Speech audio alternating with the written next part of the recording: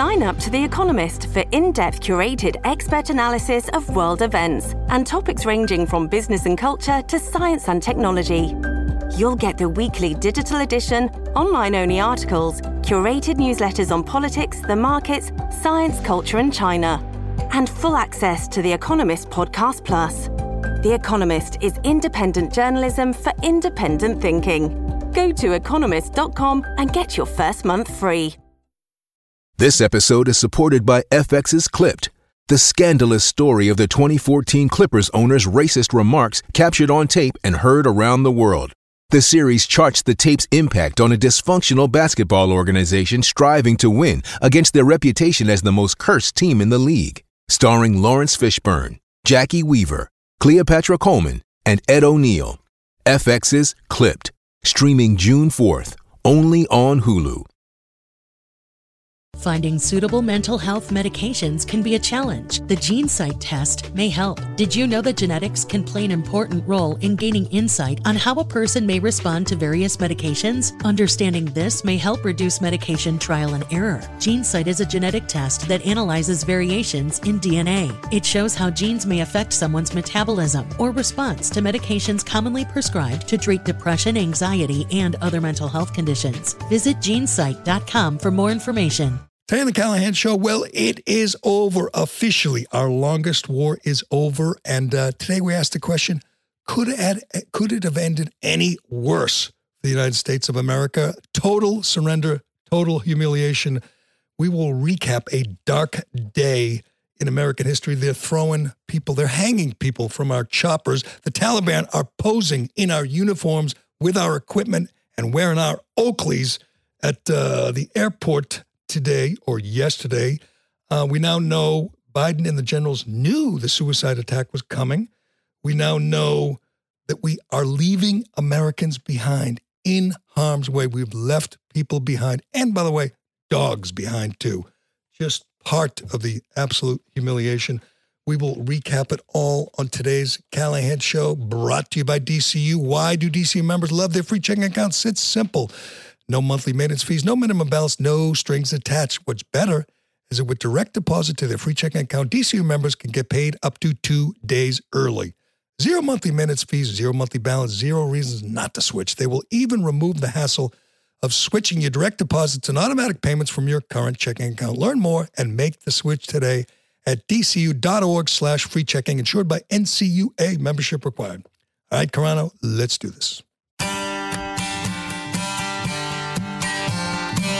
This is the Jerry Callahan Podcast.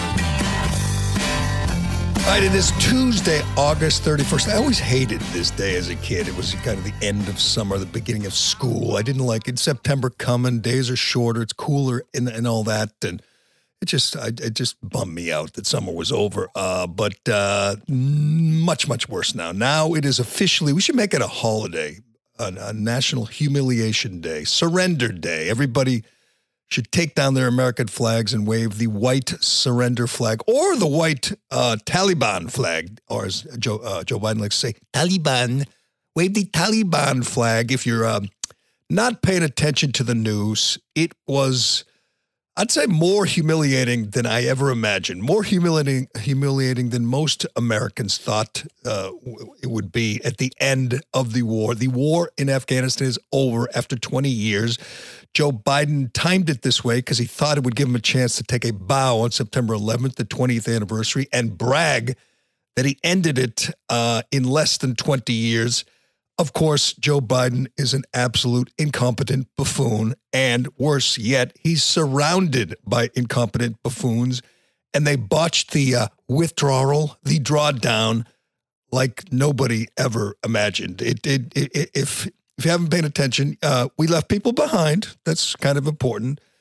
That's perhaps the most important thing, although leaving the dogs behind is close. We left behind military dogs, dozens and dozens of dogs. We left behind all our stuff.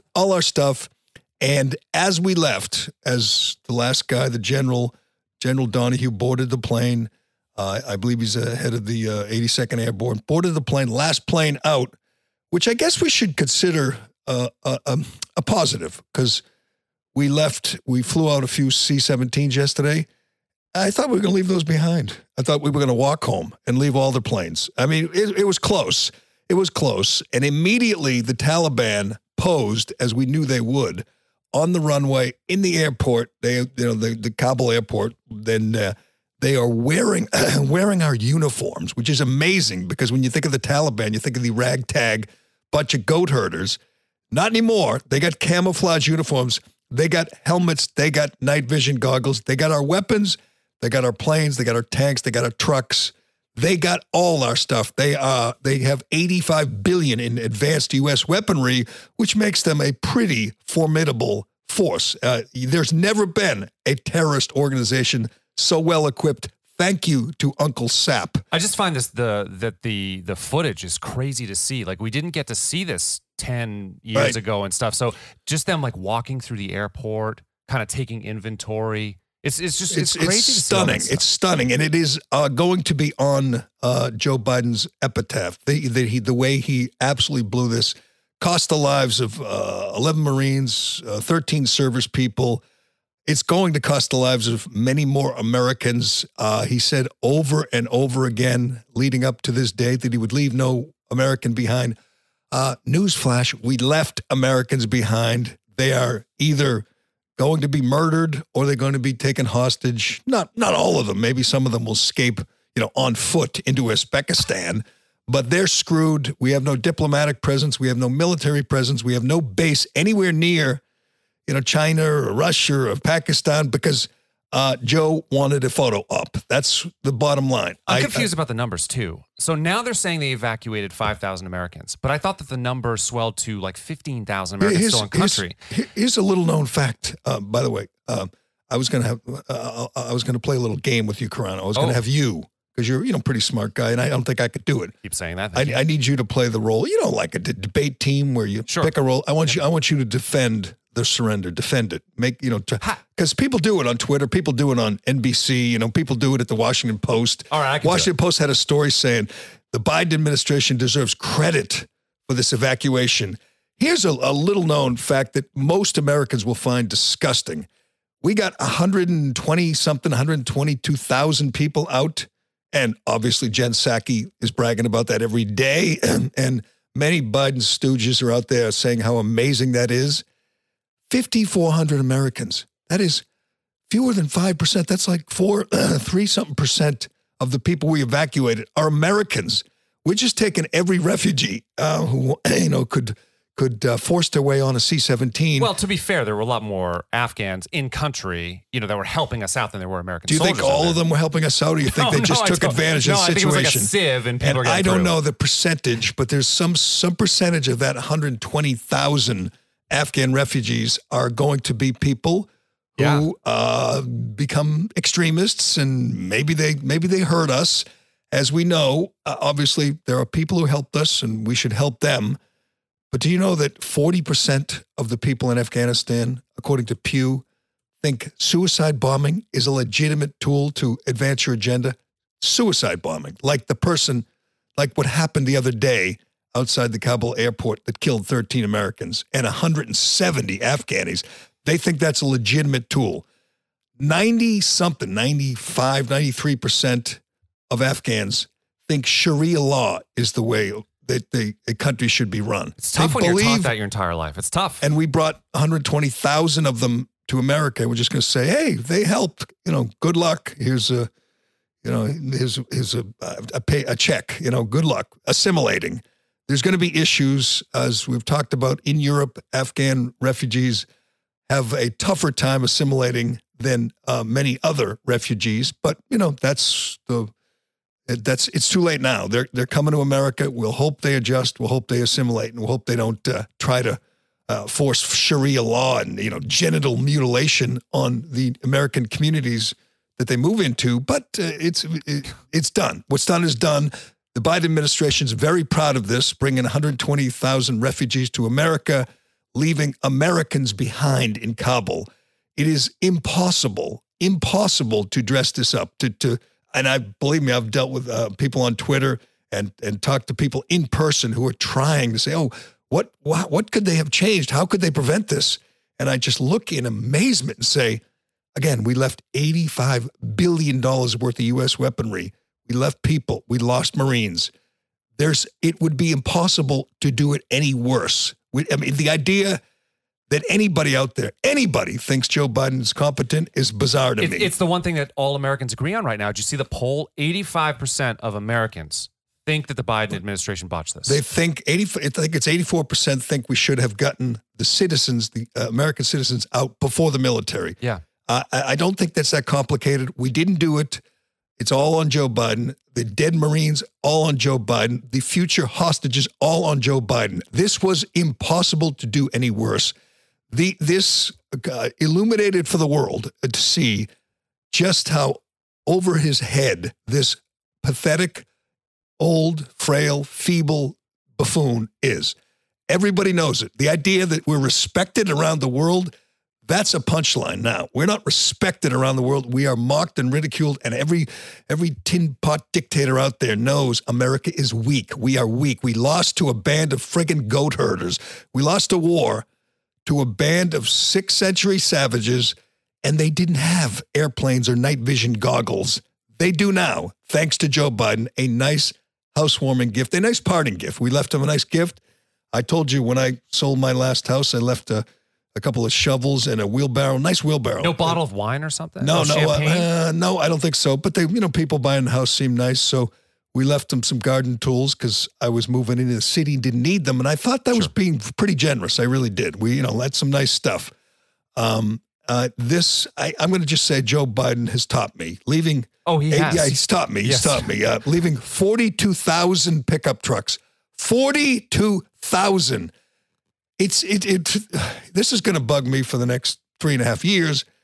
But I'll just remind everybody that we impeached Donald Trump for making a phone call to the Ukraine to say, you ought to look into the corruption of the Biden administration. That is so comical now. The corruption of the Biden family. I'm sorry, not the administration, the family. That's what he did. Perfectly appropriate. He was impeached.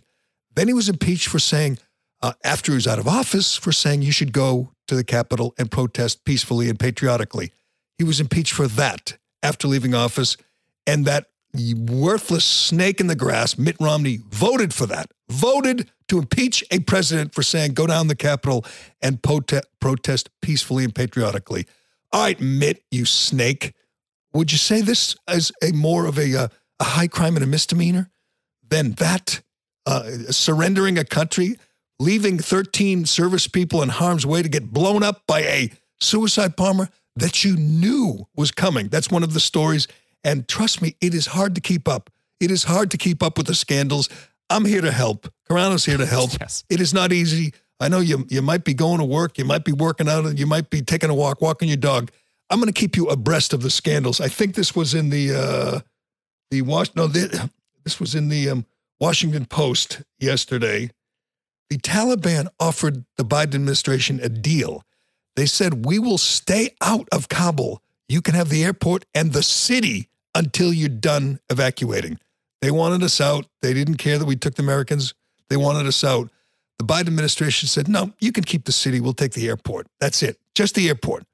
As we saw, the chaos ensued and Marines died and the world laughed at the way we handled it. Well, and it was so the Taliban approached the United States apparently because there was all this violence starting to happen in the streets of Kabul when it was clear that the Americans were going to pull out. And they're like, you need to either secure that city or we're coming in to secure it because we can't have this happening. And and the Biden administration was like, no, we'll take the airport. You take Kabul. See ya. There was another story that said and they referred to this, Millie and Austin, last week, that an attack was coming. An attack was imminent. In the next 24 hours, a suicide bomber is going to strike. They knew it was coming, and they left these Marines, these 13 Marines or 12, 11 Marines, an Army guy and a Navy medic, and by the way, the 15 or 17 who were still in the hospital who were wounded. So that's about 30 service people. They left them completely vulnerable. The reason, and somebody yesterday was saying, you shouldn't put the grieving mother of a dead Marine on the air. Like it's too raw. It's too, I'm like, what? That woman doesn't deserve her right to speak. Of course, you put her on. If Trump were president or Bush she'd be leading the news every night on NBC.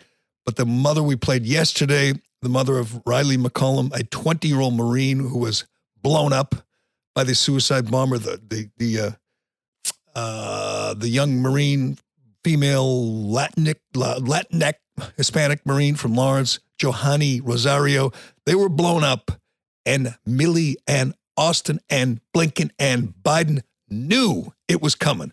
They knew it was coming. It came. And by the way, again, 170 Afghans. This was a very effective suicide bomb. This did incredible damage to us, to them, to everybody.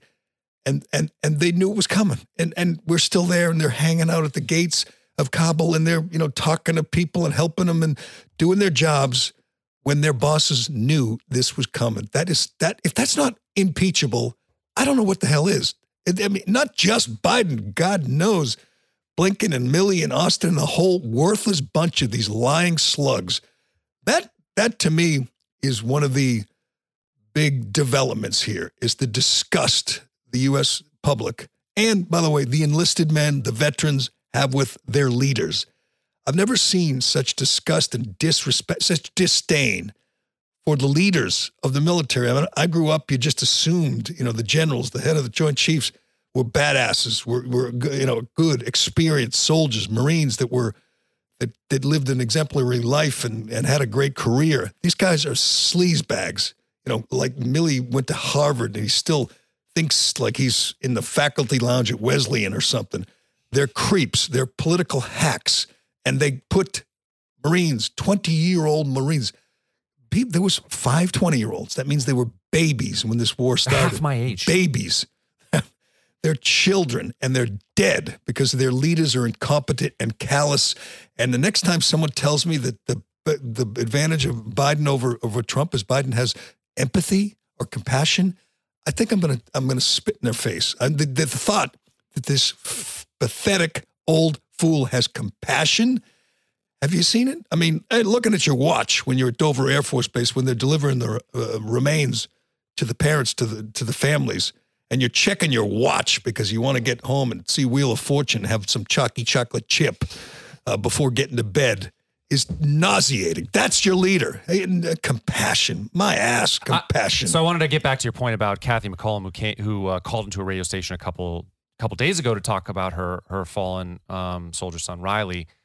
I think it's different if they're being used as a political prop. So if you got the Democratic establishment pushing people in front of cameras to get their way, or to get the national discourse to turn a certain way, that's one thing. But that's not what's happening with the parents of these fallen soldiers. They're calling into radio stations. They're doing this on their own. Like the Democrats use that Muslim father whose son was killed, and I forget his name. He's still a prominent activist, and he was a big Hillary supporter, and he attacked Trump, and Trump couldn't really fight back. He did, because that's his nature, but, that's a gold star father. There's only so far you can go. So that's someone who's being used by a politician. This woman, Kathy McCollum, called in on her own to the show, to Andrew Wilkow, and just spilled her, poured her heart out. Yeah. It was riveting. It was raw. It was real. She called Biden a dementia-ridden piece of crap, which I think is apropos, a pretty solid description of the completely confused and incompetent commander-in-chief, who, by the way, will be speaking today. He'll be trying to say a few sentences at 1:30, because he couldn't do it. Yesterday he was supposed to speak, as well he should have. The day you surrender, the day you lose our longest war, the commander-in-chief has an obligation to step in front of the cameras and reporters, or I should say reporter, because Peter Doocy will be there. He didn't. He went sleepy by a little early. Dr. Jill tucked him in, and they said, nah, we can't talk. It's like when you visit grandma at the nursing home or in the hospital, and they say, yeah, she's had a long day. I think it's time. It's time to go. Maybe tomorrow. And it's like, 6 o'clock, and Grammy has to go to sleep. That's how it works. That's how our commander-in-chief is handled and coddled. He went to bed before speaking to the American public, And you don't want to make it too early this morning. He's got that. What's he watching? That cooking show? Great British Baking Challenge. Right, I don't watch the this Great thing, British Baking Challenge. That's his favorite. He's going to be watching that this morning and probably having a little some Mapo.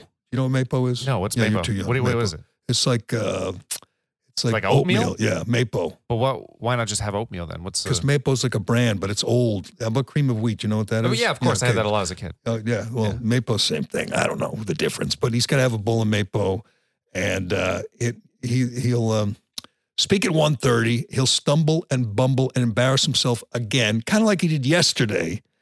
This is not a big story because, again, it's Joe Biden. He's protected. But as you said before we started recording, if this were Trump or Bush or whoever, it'd be the biggest story of the day when he sat down. And I'm telling you, I heard this sound and I was getting ready to be embarrassed for him because Joe Biden, if you missed that's like the initial response when you see someone step all over himself like that. It's hard not to just... He called his advisor a black guy, Cedric Richmond. Do I have that name right? I think it was Cedric Richmond, but he butchered it too. He called him boy. A grown man calling a black guy boy. But we'll play it, and you tell me what's the most disturbing part, that he calls the black guy boy, or that he's just completely lost again and rambling and bumbling and the job. He's talking about the hurricane, whether it's the war or the hurricane or whatever. The number one job of the president is to reassure, to comfort, right? To console, to make people feel like things are under control.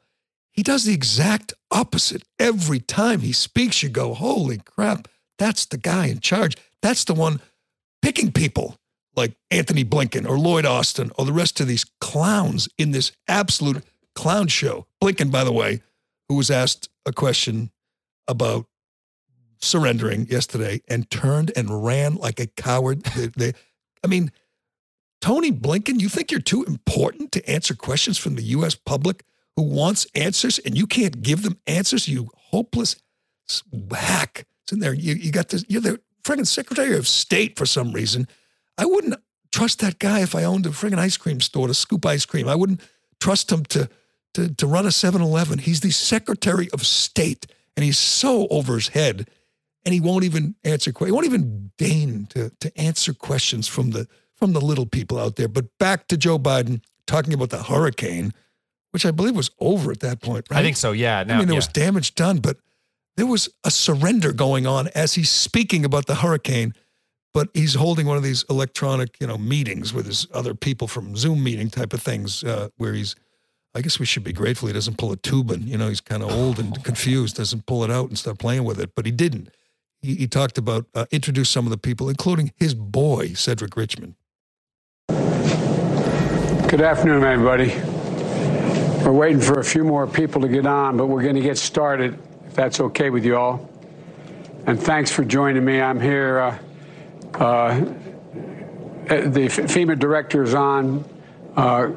FEMA Director Criswell, she's on. And I'm here with my senior advisor and boy who knows Louisiana very, very well, man. Did he say his name there? Because he does. What do you call him? Cedric something.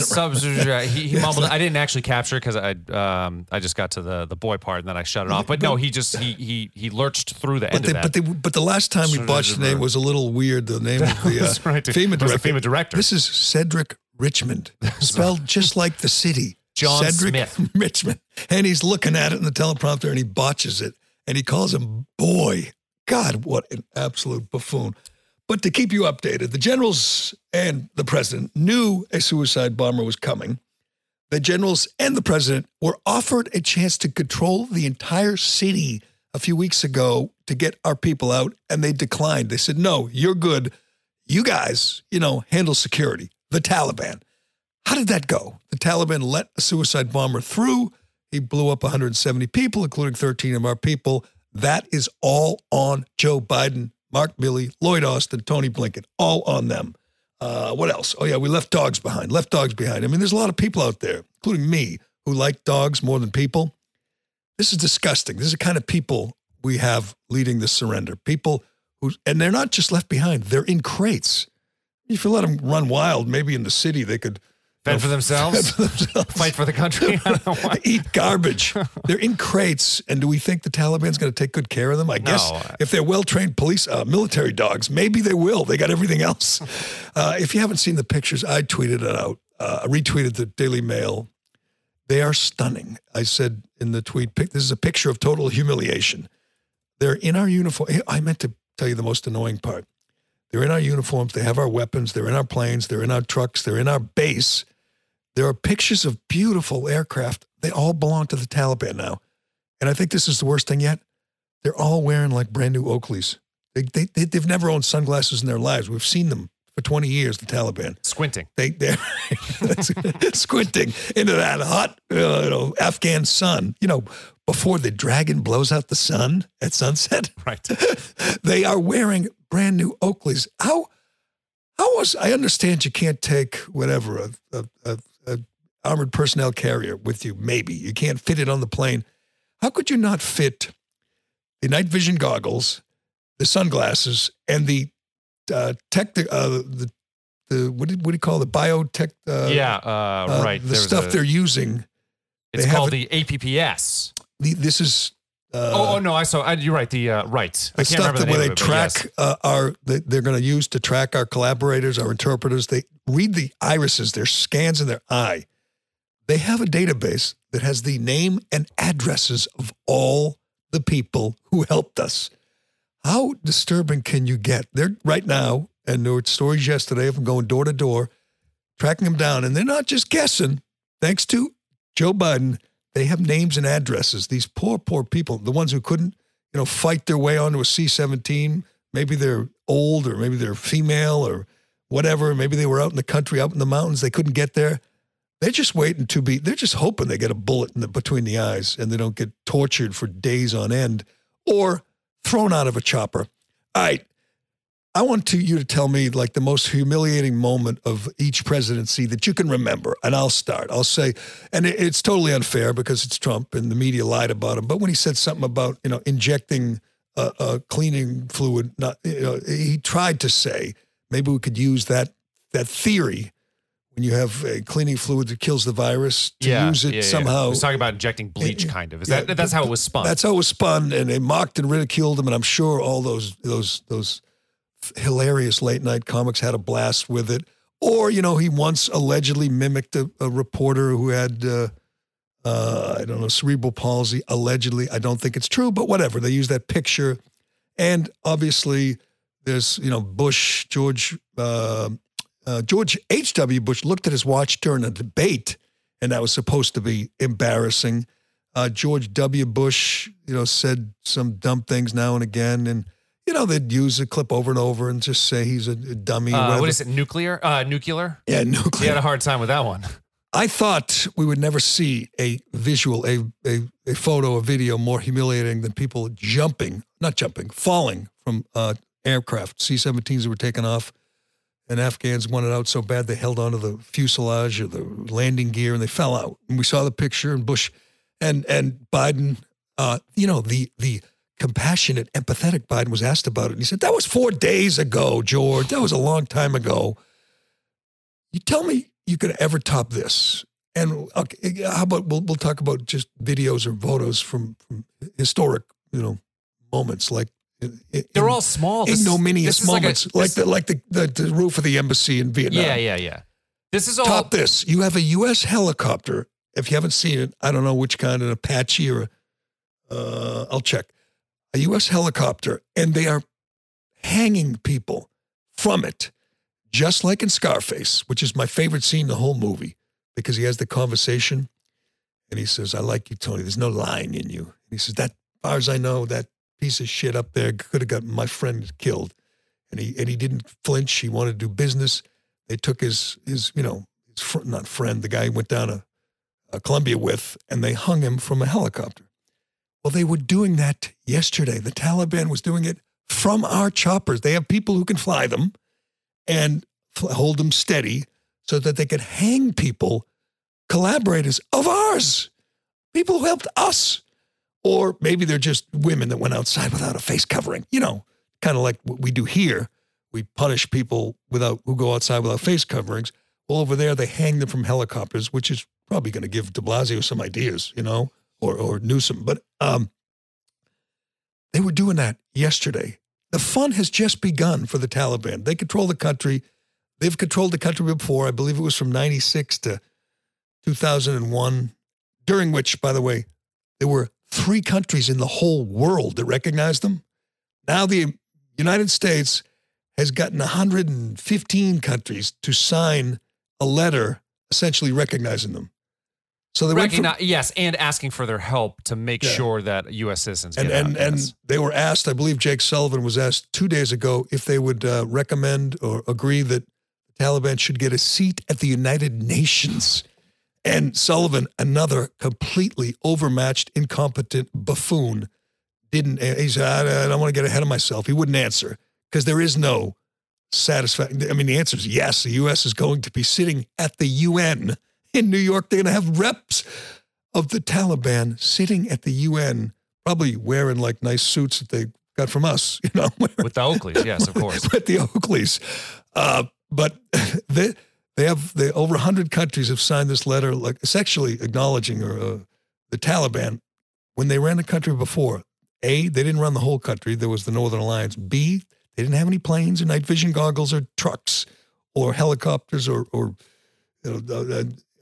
the other toys or it's the machine guns that they have now. We gave that to them. They didn't have the embassy. We gave them, or the air base. We gave them all that stuff. And we're now recognizing them as legitimate government when we thought of them before as just a evil band of Islamic terrorists, which is what they are. But we have elevated them. We've legitimized them. Yesterday, one of the which one? I don't have it down. Maybe you can find it. One of the generals called them our gracious hosts, or something like our helpful hosts. A United States general called them our helpful hosts or gracious hosts or something.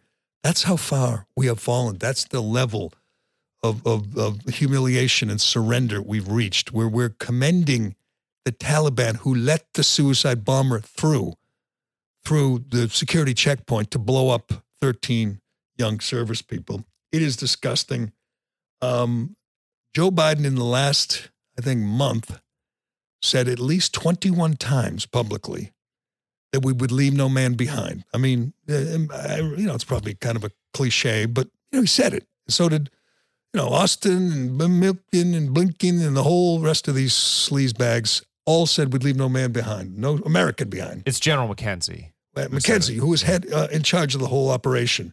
And what was the word he used? Helpful and useful. Helpful and useful hosts. Yeah. Helpful and useful. Can you imagine being a family member of not just the 13 who were murdered the other day, but the 2,500 we've lost in this war, people who've lost legs? I want you to go to my man, Johnny Joey Jones, who's the veteran. He's a Fox guy. He's a really good analyst. See, I'm sick of these analysts being think tank generals. I want the analysts to be enlisted Marines who had their legs blown off. That's what I want. I want it to be Johnny Joey Jones or Robert O'Neill or Dakota Meyer or the Marcus Luttrell. I want those guys to be the military analysts that the networks go to because they're so much better at this than these think tank hack generals that, quit the military, go work at Raytheon or go get a master's degree from Harvard. He was live tweeting the left press conference, and it was heartbreaking. He lost both legs in Afghanistan. He was watching as these generals stood before the cameras and surrendered, and he had to sit there and say, "I'm broke." It was like midday yesterday. Find Joey Jones's tweets because they were just heart-wrenching, talking about watching this thing go down. Like it's easy to call a Taliban a friend or partner when you haven't bled. Unfortunately, I don't get that luxury. Yeah, he has bled. He has to watch a general call them a helpful and useful partner, and he's sitting there trying to strap on his, prosthetic two legs. Yeah. So he says, if you want to know what betrayal is, or do you want to know what betrayal is? Have a man who commanded you to die or lose limbs fighting the Taliban addressed the world speaking glowingly about the Taliban. Ooh. But to go so far as to be a spin doctor for an organization that literally tortures people, oppresses them, and kills them, how dare you, and how dare you ever look troops in the face again and order them into combat? You don't deserve it. See, that was outstanding. That's betrayal. We keep saying surrender. I keep saying surrender. Withdraw. Hell, the Biden administration is still bragging about the evacuation, where they get out 120,000 refugees and 5,000 Americans. They're bragging about that. When we lost, obviously, 13 service people, when we gave up billions in armaments and embassies and air bases, and a guy like Joey Jones has to sit there. He can't stand there because he lost both legs, but he has to sit there and watch a general speak glowingly about the people who blew his legs off.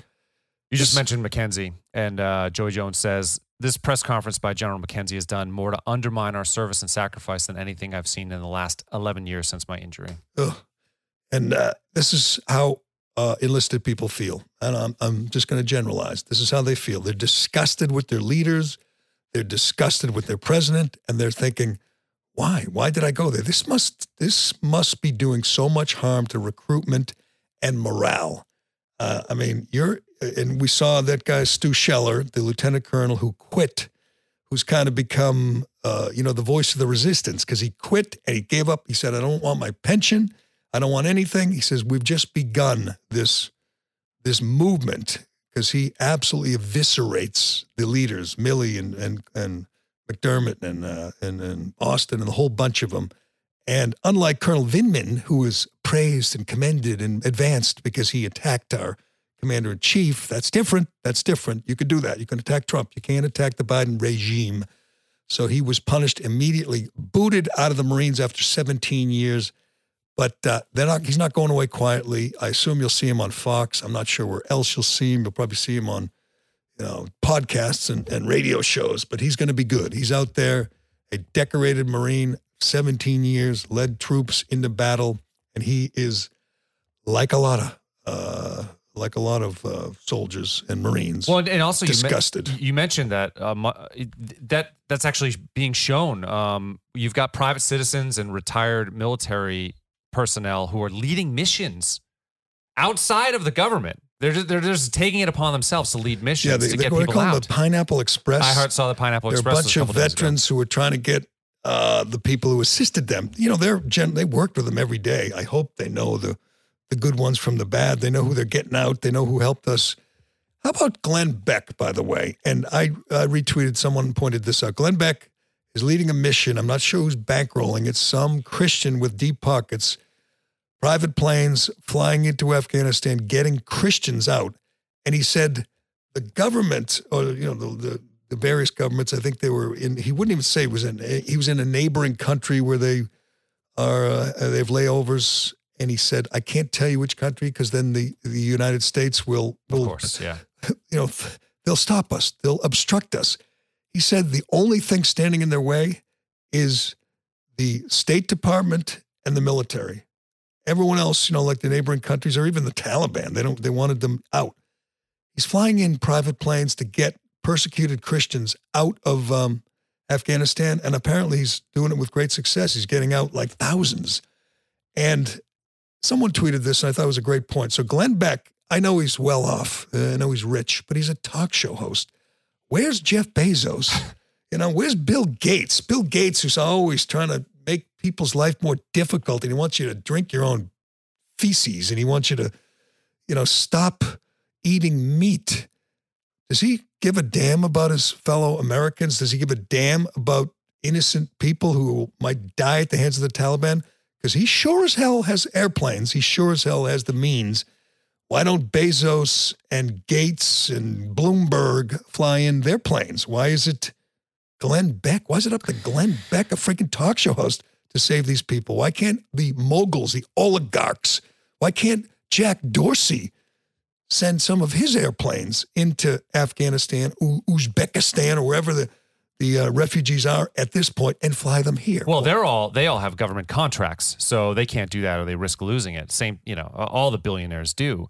But the group that you were referring to that Glenn Beck is working with is called the Nazarene Fund. And the Nazarene Fund, so they try to extract Christians who are held in slavery.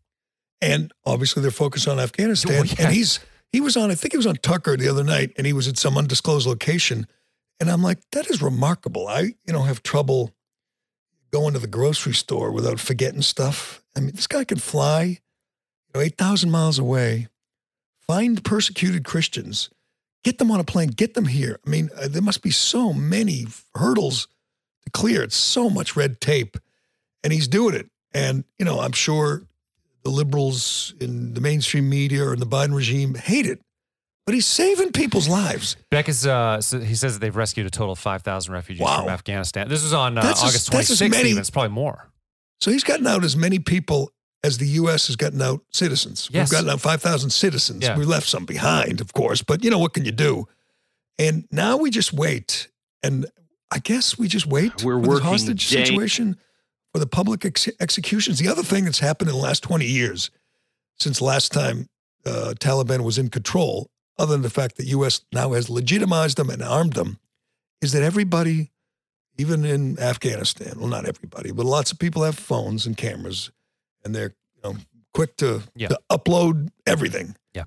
We're going to see, whatever, the honor killing, the next honor killing. We're going to see the next woman stoned to death for adultery. We're going to see people, and we already have seen people hanged from U.S. helicopters. We got Tony V here saying Glenn Beck is a clown. We remember him during the Trump election. Well, yeah, but he's helped raise $30 million, and he's helped pull 5,000 people out of Afghanistan. So, you got to have a little bit of nuance in that argument. Yes, I mean, not everybody's one way. If this were in somebody I hate, if this were, whatever, John Oliver or Jimmy Kimmel, I would say I hate him, but my hat's off to him. Yeah, exactly. He's doing a great thing here. Glenn Beck's a clown who organized these trips and saved 5,000 persecuted Christians from Afghanistan. You think he's a clown, Tony? Honestly, I mean, it must be difficult. That's why I said I wanted you to role play today. You're going to LARP. You're going to play the role of... I'm ready to do it. Biden spinster. Help me out. What do you say today? If you're a hopeless Biden stooge, if you work at the Boston Globe or the Washington Post, or you're Jen Rubin, or you're, Matthew Dowd, or you whoever, if you're Don Lemon, what do you say? You have these photos, these videos, as I said, the pictures, the epitome of surrender, of humiliation. It could not have been done worse, this surrender. Just the fact that we left early and left Americans behind, that's pretty easy for people to understand. I'm guessing I'm not the only one totally disgusted by the Biden regime at this point. What do you say if you're one of their acolytes, one of their slobbering fluffers in the media? It's been a 20-year war. We've spent, $3 trillion there, and there have been 3,000 U.S. deaths and countless other Afghan deaths. Yeah. It was time to get out. That's what they're going to say. But as Peter Doocy keeps reminding Psaki and President Biden, everyone wanted out. Everyone was supporting the withdrawal. Everyone wanted out. The way he did it could not have been worse. The way he did it was the ultimate humiliation. And by the way, he's a freaking liar. Not only is he a coward who won't take questions, I shouldn't say a coward because I don't think he was physically able. He's compromised. He's old. He's frail. He's weak. He's tired.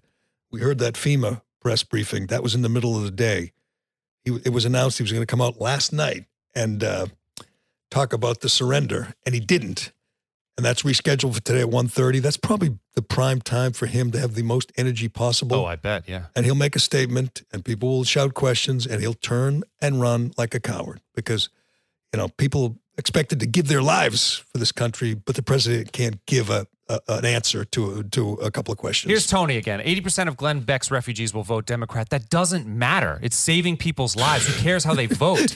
And you also have to, I hate this too. There's so much partisanship that's gone on in this country. It happened through Trump, as you know. If you're a Trump supporter, you saw it happen the other way. Well, now it's going Republican at Biden. But you have to recognize this is the fault of the last 4 administrations. It's W for getting us into these engagements and the rest of them not getting us out. It's the U.S. federal government running amok around the world, killing hundreds of thousands of people, spending trillions of your tax dollars that were stolen from you, by the way. Stolen from you. This is done in your name. You can't be partisan here. This is the fault of the federal government. We need to wake up and realize it's the elite doing this, not Republican or Democrat. They're basically the same.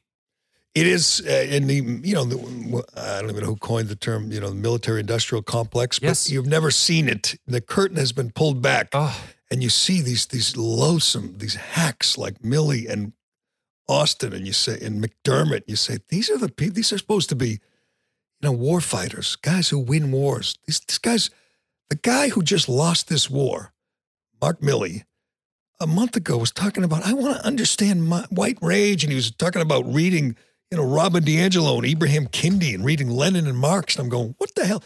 Shouldn't you be reading intelligence reports out of Kabul? Well, why is the military now like goodwill mission military? No, the military are there to protect our borders and to kill people. It sucks. I hate to say it, but why is the military using for good? When you do that, then you have to get all these political and socioeconomic stuff that has to go in. Does that make, you know what I'm saying? Like the military's there to wreck things and kill people. It's sad because I think that's going to be one of the casualties here, is people are going to lose faith completely in the military, and especially the military, the leadership, the generals, the admirals. Hell, that John Kirby, that slug, is a former admiral, and now he's a spokesperson, and his job is to stand up there and lie for Biden every day and say, gee, no one could have seen this coming. That I've decided. The Biden, or I should say the Democrat strategy, was to call anyone who questioned the legitimacy of the election last year the big lie. The big lie is a Nazi term, and you could do that if you're a Democrat. You can use Nazi terms. They said, Lindsey Graham or Josh Hawley or Ted Cruz, they're just advancing the big lie. That wasn't the big lie. All they were doing was questioning, some of the fraud that took place. The big lie is that no one could have seen this coming. No one thought the Afghan government would fall in 11 days. No one thought the Afghan military was not ready to fight. That is a lie. That is a 100% lie told by Biden, told by Blinken, told by Milley, told by Austin, and Psaki over and over again.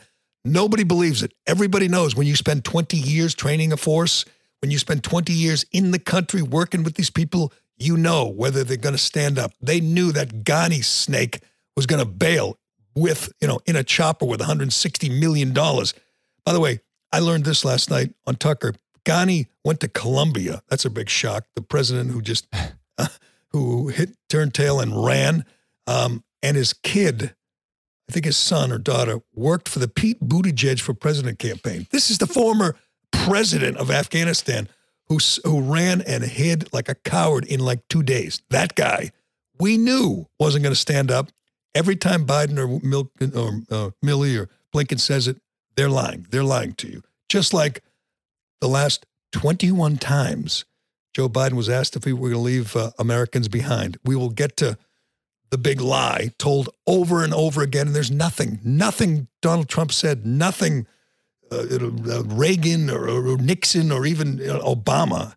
Well, I guess Obama had a couple of whoppers, like, if you like your doctor, you can keep your doctor. There was that one, yes. This lie did more damage to the country around the world than anything I can remember a president, lying about. Lying, saying, oh, yeah, we didn't know, we thought the Afghan military was going to hold up. No, you didn't. You absolutely knew they were going to fall. You absolutely knew they weren't going to fight. You absolutely knew. You just thought it would take a month, get you to September 11th, take a bow, have a ceremony, a little flyover, a little party, say, aren't we amazing? We ended the war. And then if they fell in October or November, no big deal. Out of sight, out of mind. You knew they weren't there for the long haul. They weren't there to fight. But we'll get to the big lie. Another big lie. That's one. The other one is, we'll leave no American left behind. Another big fat whopper told by Sleepy Joe over and over again. I'm going to do Shea, and then we'll get to that. We'll get to the big lie, but let's talk about Shea. Did you know that Shea Concrete is the largest manufacturer of recon retaining wall systems in North America? Well, you do now. In fact, in 2020, Shea set a new company record when they manufactured 178,000 square feet of retaining wall. This is a testament to Shea's legendary teamwork, from engineering to manufacturing to dispatch and delivery. As the guys at Shea like to say, teamwork makes the team work. They do. I've been around them when they say that. Shea Concrete's high-performing precast concrete retaining walls stand up to New England's active climate and come in a wide variety of shapes, designs, and textures to meet your retaining wall needs. So whether you need a residential, a commercial, or an industrial application, Shea has a dedicated team that will assist you with conceptual design, site walks, and installation.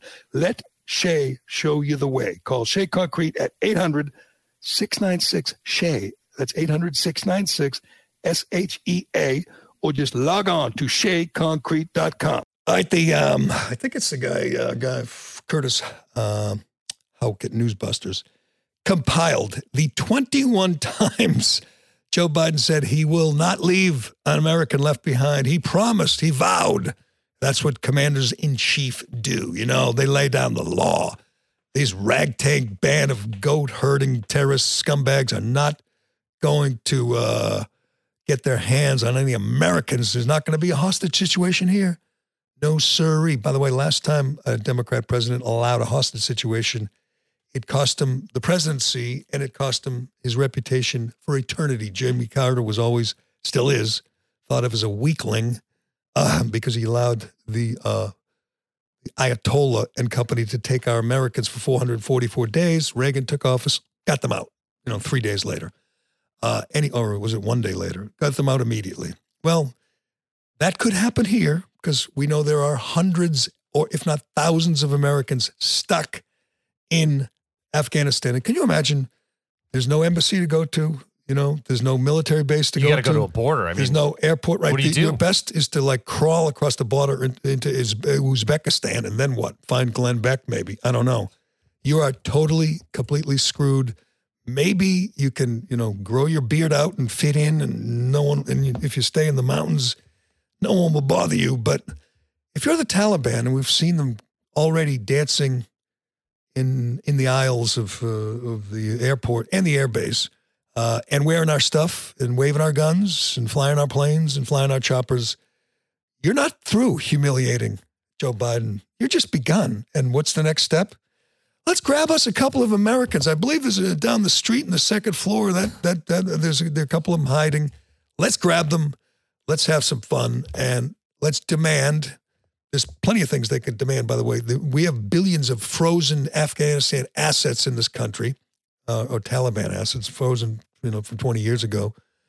They want those unfrozen. They want the seat at the UN. They want whatever protections they can get or promises they can get from Biden. Grab a couple hostages, here. How about those last remaining guys, our guys at Gitmo? We want them out. Last time we gave them a deserter, a low-life scum like Bo Bergdahl, a deserter for 5 Taliban commanders. So a couple of, a couple of merchants, a couple of guys who, deal in, whatever they deal in Afghanistan. What do they deal besides poppy seeds? What do they sell over there? Anything? I don't know I don't know what their farming is. A couple of low-level heroin dealers. Maybe. But or maybe they want training to help fight ISIS, or maybe they want U.S. to target ISIS. I mean, you don't know. The engagements might get even more entangled. So you grab them, you got hostages. And then it's not like they only get 1 or 2. They have hundreds, if not thousands, because Joe Biden lied and people will die. I still don't get the number. We've evacuated 5,000. They said 15,000 a week ago. But so are there 10,000 Americans left in the country? They don't know. First of all, they lie. They're saying hundreds They keep saying they don't know. They don't know because they all didn't register. Well, I'm going to guess if they reached out from wherever, from hiding and reached out with an email or a phone call to the State Department or to anybody, if they did it and called, Glenn Beck and said, I'm stuck here, then we know they're there. We know they're alive for now. But let's look back, a long way back, last 2-3 weeks when Joe Biden promised to leave no man left behind. Understand the troops might have to be there beyond August 31st. No, Americans should understand that we're going to try to get it done before August 31st. But if we don't, the troops will stay. If we don't, we'll determine at the time who's left. And if there are if there's American citizens left, we're going to stay till we get them all out. Steffi had to say, go on. What was that? Come on. Yeah, like Steffi was like mouthing it. We'll leave no one behind, Joe. Joe, we'll leave no man behind. Well, that old adage that we left that's out. Look, like with a lot of things, that's out under the Biden regime. We are leaving people behind, and we're just waiting for the next shoe to fall, and it ain't pretty. Maybe, when the Taliban is in New York and has their seat at the UN, we can negotiate with that guy, whoever it is. But it's over. It's humiliating. It is the latest embarrassment, disgrace, humiliation that the Biden regime has foisted upon this country. And I'm with Kathleen McCollum. Kathleen McCollum. This is on you. Everyone that voted for him, this is on you. Do you really think that? Yes, I don't think that at all. Yes, because I don't think specifically, like the whatever. I don't think that at all.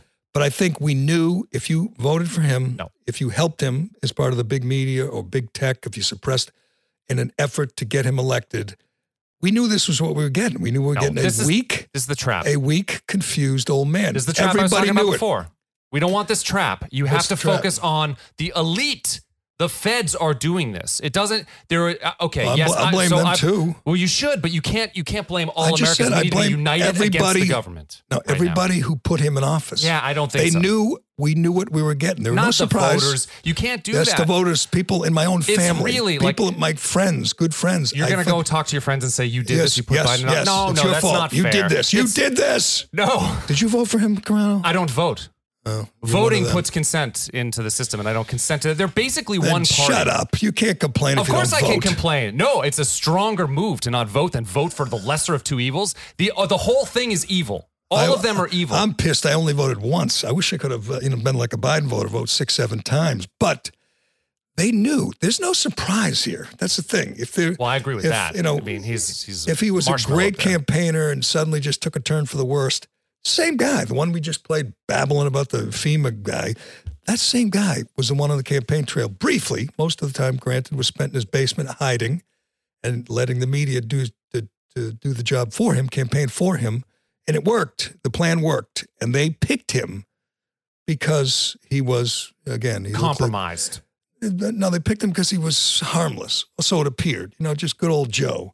He wasn't, Liz Warren. He wasn't a radical, Bernie Sanders. Sure. He seemed kind of benign, kind of innocuous, just this good old Joe. You know him, been around 50 years.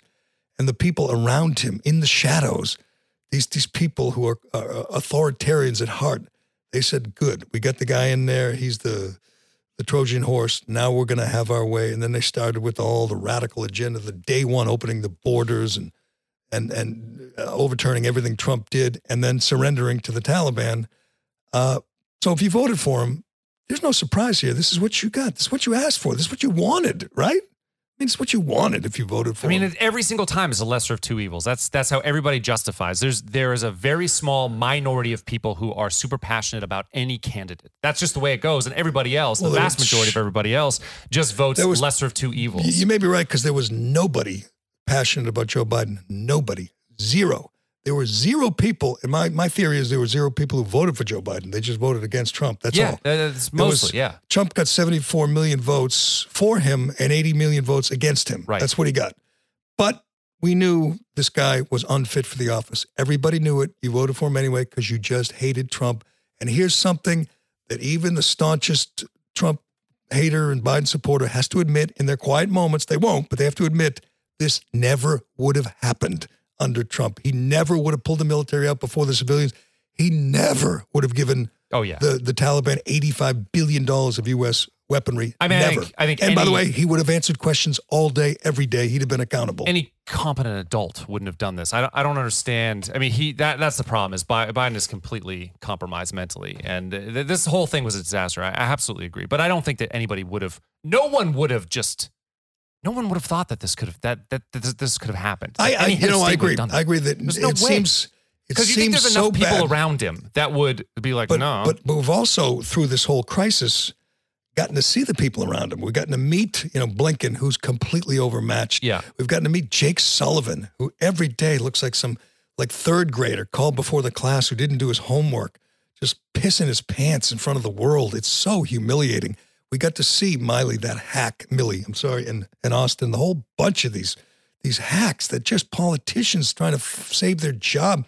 And by the way, this is a fact right now. The surrender's over. We're out. We're done. There's, 13 dead Americans, 170 dead Afghans. There's total chaos. They're hanging people from choppers. And nobody has lost his job. Nobody has been fired. Nobody has resigned in disgrace, except, of course, Lieutenant Colonel Stu Scheller. Again, the voice of the resistance. You'll be seeing and hearing a lot from him. He was fired because he questioned the leaders, the military leaders, and the betrayal, as Joey Jones put it, the betrayal that they committed against their own country, their own military. It's disgusting. And I don't think anyone, Jen Psaki was asked yesterday if there would be any firings, and she said no. She didn't say, well, we'll see. She said no. So we lose a war, 20-year, our longest war against an adversary that had no planes, that had no advanced weaponry, that believes that the sun goes down when a dragon blows on it. And half of them, they can't count, they can't read. They beat us. A bunch of illiterate goat herders from the 7th century beat us, and nobody pays with his job. Nobody. Psaki's got the worst job ever. Imagine, she can't believe anything she says. She's not a stupid woman. Like, she's a smart woman. Yeah, she went to William and Mary. She's smart, but she must have to. You know what they think? Like Kayleigh McEnary, look at Ari Fleischer, Dana Perino. You do a year, or even not even a year on that job, you got your ticket written into the media. She could tomorrow. She's only been there 7-8 months. Tomorrow she could get a full-time job on CNN, MSNBC. Just keep lying for Biden, but she could make a couple million bucks working at CNN tomorrow, and she will. That's how it works. Especially if you're a good liberal, you get a lot of choice. Because she's taking all the bullets right now. Because Biden's not taking any. He's not taking questions, so he's not taking any. Today at 1:30, Biden will step before the cameras, and we'll see if they allow him to take questions today. And we'll see if whatever drugs they pump up full work and get him through 20 minutes of lies and recapping the surrender. But we should leave it there. We don't have. I don't even feel like talking about anything else. I don't feel like it. This is historic. This is a dark day, a sad day, a disgraceful day in American history. I was going to talk more about Scott Zolak because people were happy that he apologized, and I had to remind him that he didn't really apologize. I mean, we've seen this play out before. He was forced to apologize. He didn't mean it. He just said it. Okay, if you think that you won one because this guy said something that you thought was racist, which wasn't, and you got him to apologize, I'm sorry. He didn't really apologize. So just consider that. He was handed a script like a hostage and told to read it, and he did, and he saved the job, and I'm glad he did because he's a good guy and he does a good job, and he didn't do anything wrong, but he didn't really apologize. There's a difference, as we talked about yesterday. Yeah. That he apologized to save his job. That's not like really apologizing. Agreed. But I think he saved his job. I'm pretty sure. Yeah, he's back in the broadcast. I commend my old competition, 98.5 Sports Hub, because they didn't fire him or suspend him or say he's going to sensitivity training. His ass would have been thrown in the meat grinder if he were at EEI. They would have thrown him to the wolves. He'd be suspended, sensitivity training, everything else. But they stood by their guy. I respect that. I wish, we all worked for a company with that kind of loyalty and integrity. Good for them, good for him. And to all the people that thought he was going to, get sacrificed at the altar of the woke mob, suck it. That was a pretend apology. All right, you lose again. Oh, not again, for a change. But we shall leave it there. Carano, we'll be watching today as Sleepy Joe rolls on into wherever, the Oval Office or the Situation Room or wherever he's doing the press briefing from, and hope he makes it through without completely defecating himself. And we'll see how that goes. You think there'll be hostages by tomorrow? Oh yeah, I think that's already happening. Yeah, that's probably true. I think that's already happening. There's already communication. They're just not talking about it yet. Yep, we'll see. We'll see. It's not going to be good. It's not going to be good. But we will leave it there. Thanks to everybody for listening and watching and commenting. And I promise you, Carano read all your comments. And I'll read some too. But we got to leave it there for today. I'm Jerry Callahan. This is the Callahan Podcast. By the way, thanks to, what's our two interns who are doing a great job? Oh, thanks, Graham and Bailey. You guys are doing Graham and Bailey. excellent work. Is Bailey a boy or a girl or a dog? Bailey's a dude. Ooh, a dude. Bailey, excellent job. Graham, excellent job. Keep it up. We appreciate it. But they're doing promos for you. Yeah. Well, promos for us. Yes. I told you yesterday. Did an excellent job. If you follow us on Twitter at The Callahan Show, you can see the promos that Graham and Bailey put together. You can follow Matt Carano at Matt Carano, or follow it's me. At Matthew Carano, but that's okay. I'm sorry, at Matthew Carano. You can follow me. Maybe I'll be live tweeting the press briefing today at 1:30. That might be fun. Crazy. But, we shall see. Again, I'm Jerry Callahan. This is the Callahan Podcast. We'll talk to you. I'm sorry, Callahan Show, Carano. Correct me. When he's doing it, you're angry at me. Callahan, because you're supposed to kind of correct me. Well, you're the big star. It's hard, man. It's hard. Get used to this. This is the Callahan Show, and we'll do it again tomorrow. Why am I stopping? No one else stops. Can I go home? The Jerry Callahan Podcast.